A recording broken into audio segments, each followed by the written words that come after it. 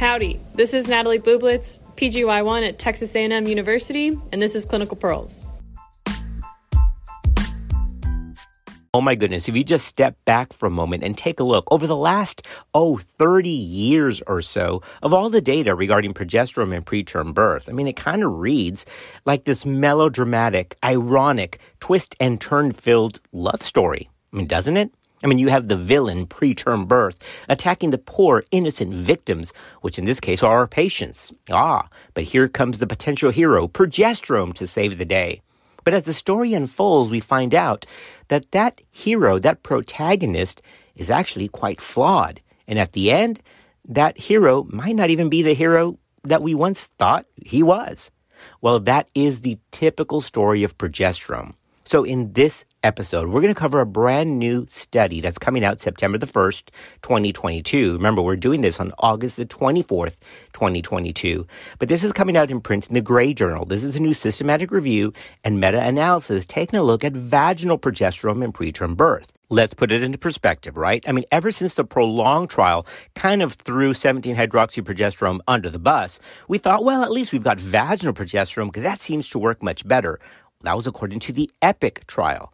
Well, there's new data that shows that maybe that's not the case at all. So ready, let's work through this sordid, torrid tale of progesterone in this episode. Just trying to keep everyone up to date on evidence-based practice because medicine moves fast. This is Clinical Pearls. Look, the concept that progesterone can keep labor away is nothing new. I mean, we've had that concept for decades. However, it wasn't until that original study came out by Paul Meese in the New England Journal of Medicine that took progesterone out of the dark shadows of lab benches and into the clinical world of, clinical medicine. That study showed that preterm birth could be reduced by the weekly injections of 17-alpha-hydroxyprogesterone at a dose of 250 milligrams. That study came out back in 2003. And since that first publication came out, ACOG and SMFM quickly jumped on that bandwagon and said, now we have, once again, that protagonist, that hero against this villain of preterm birth. And that stayed the current consensus really until the last, 2 to 3 years. Well, the truth is, we didn't have anything like that before.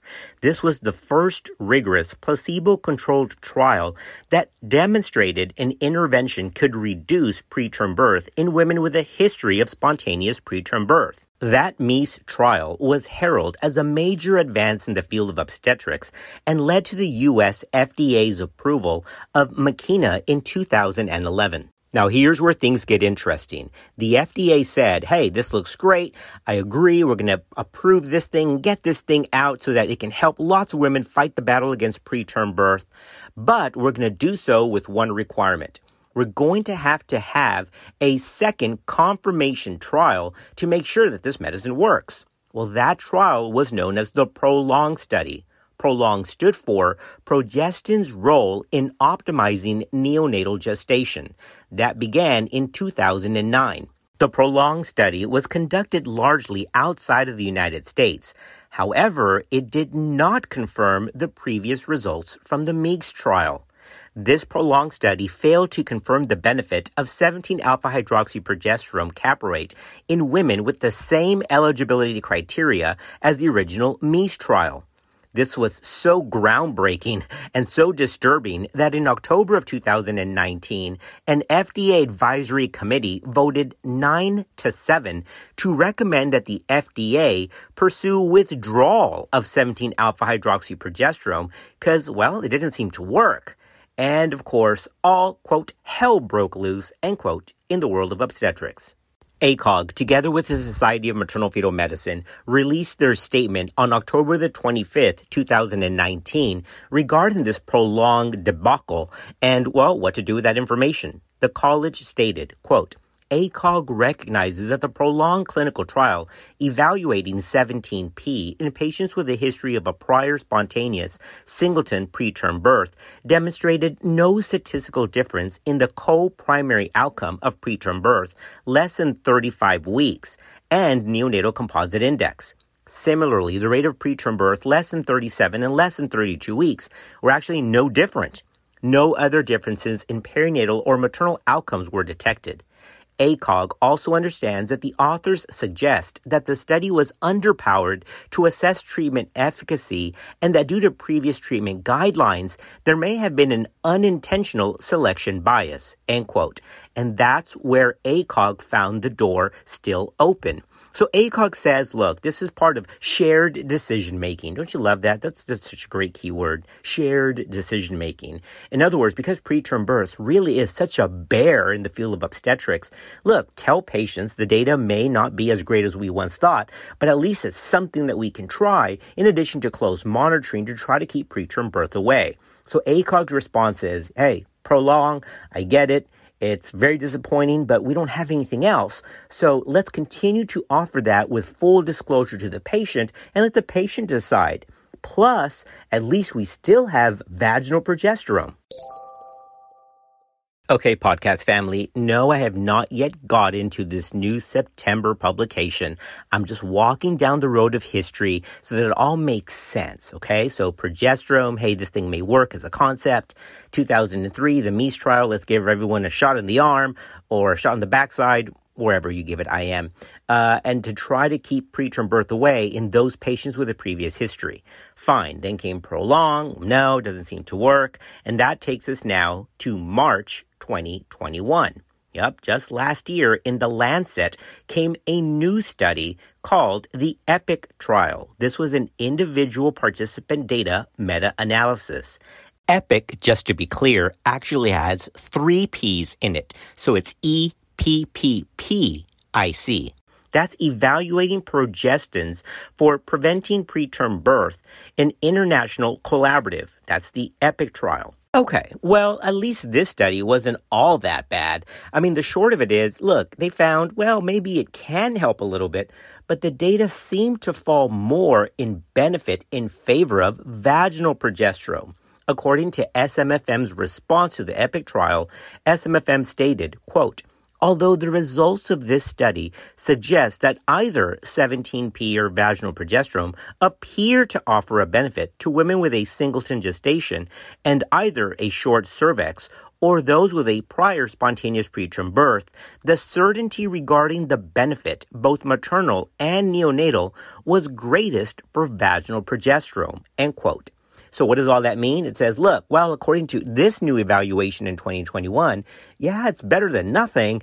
And it seems to be even better, the data, for vaginal progesterone compared to 17-OHP, especially in those with a short cervix.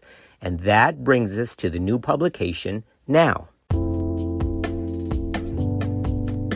Mom deserves the best, and there's no better place to shop for Mother's Day than Whole Foods Market. They're your destination for unbeatable savings, from premium gifts to show-stopping flowers and irresistible desserts. Start by saving 33% with Prime on all body care and candles. Then get a 15-stem bunch of tulips for just $9.99 each with Prime. Round out Mom's menu with festive rosé, irresistible berry chantilly cake, and more special treats. Come celebrate Mother's Day at Whole Foods Market. Another day is here, and you're ready for it. What to wear? Check. Breakfast, lunch, and dinner? Check.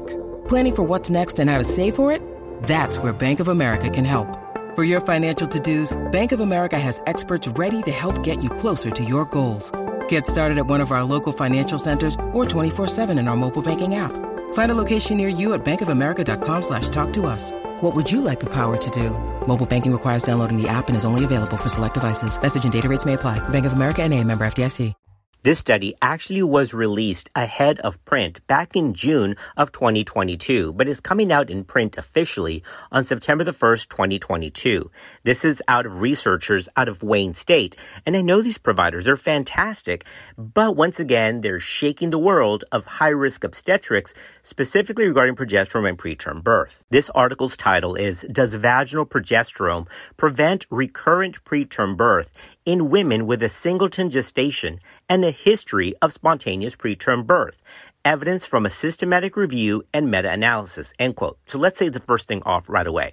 First of all, this is a high-risk population. Those are singleton gestations with a history of spontaneous preterm birth. Those are the women that we're trying to prevent having another episode of preterm delivery, since a previous history of preterm birth, of course, raises the risk of recurrence more than twofold. So it was the right patient population. The problem is the results weren't good. The results were so disappointing that the authors of this systematic review and meta-analysis actually are calling for a revision of ACOG's and SMFM's guidelines that still recommend the use of progesterone in women with a history of spontaneous preterm birth. The authors state that the results from this new meta-analysis are so solid and are derived from multiple studies, including randomized clinical trials, other meta-analysis, and even implementation research, that we just can't be offering this without full disclosures that the data is just not there that helps prevent preterm birth. Some people advocate that vaginal progesterone is effective not only in women with a short cervix, but also in patients with a prior history of preterm birth. But according to these authors, they have just found and just proven that that is just not the case. Now remember, this is one of the advantages of doing systematic reviews and meta-analysis, taking all the similar studies together and then relooking at the data. Because any one study, even though it's level 1, can still have some inherent biases and flaws. But when you group studies together that are similar in design, that's where new results could actually show that were otherwise hidden by the individual results. We also have to make it very plain here. All right, now let's make it plain. Let's just say it the way it is, all right? To think that all preterm birth is all derived from progesterone deficiency is just not true. We know that preterm birth is a syndrome. There's multiple mechanisms involved that can include infection, inflammation, decidual hemorrhage. There's vascular disease contributions. There's uterine overdistension. There's early activation of gap junctions. There's even a possibility of cervical disease causing disruption of the chorioamniotic attachment. There's all of these different factors, including a decline in progesterone action. That's why we just can't group all of these women with preterm birth together and say, surely progesterone is the issue here. That is completely possible. That's why progesterone does have some results on individual trials. There is something to it. I want to be very clear. There is a role of progesterone in preventing preterm birth. We've known that, and that's proven on lab bench studies. However, to say it's all related to progesterone is just wrong, and, it's a lie.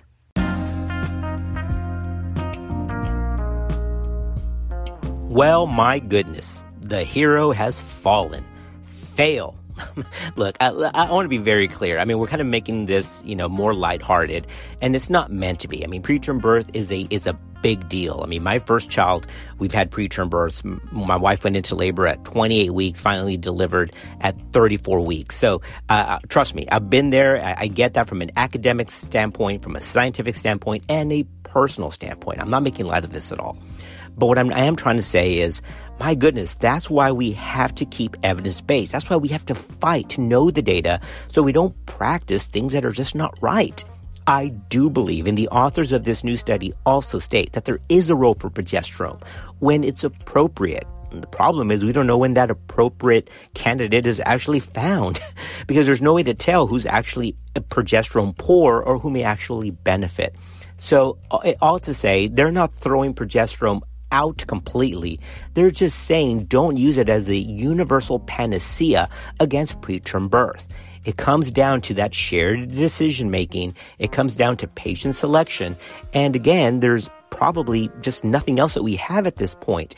I'm a fan of vaginal progesterone. I think it does work, but it works best, it seems to be, maybe in those with a short cervix and those with a history of preterm birth, those two things together. But the data is just not all that good.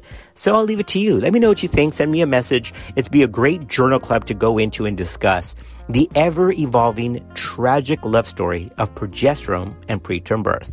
As always, we're thankful for you. We'll see you next time on another episode of Clinical Pearls.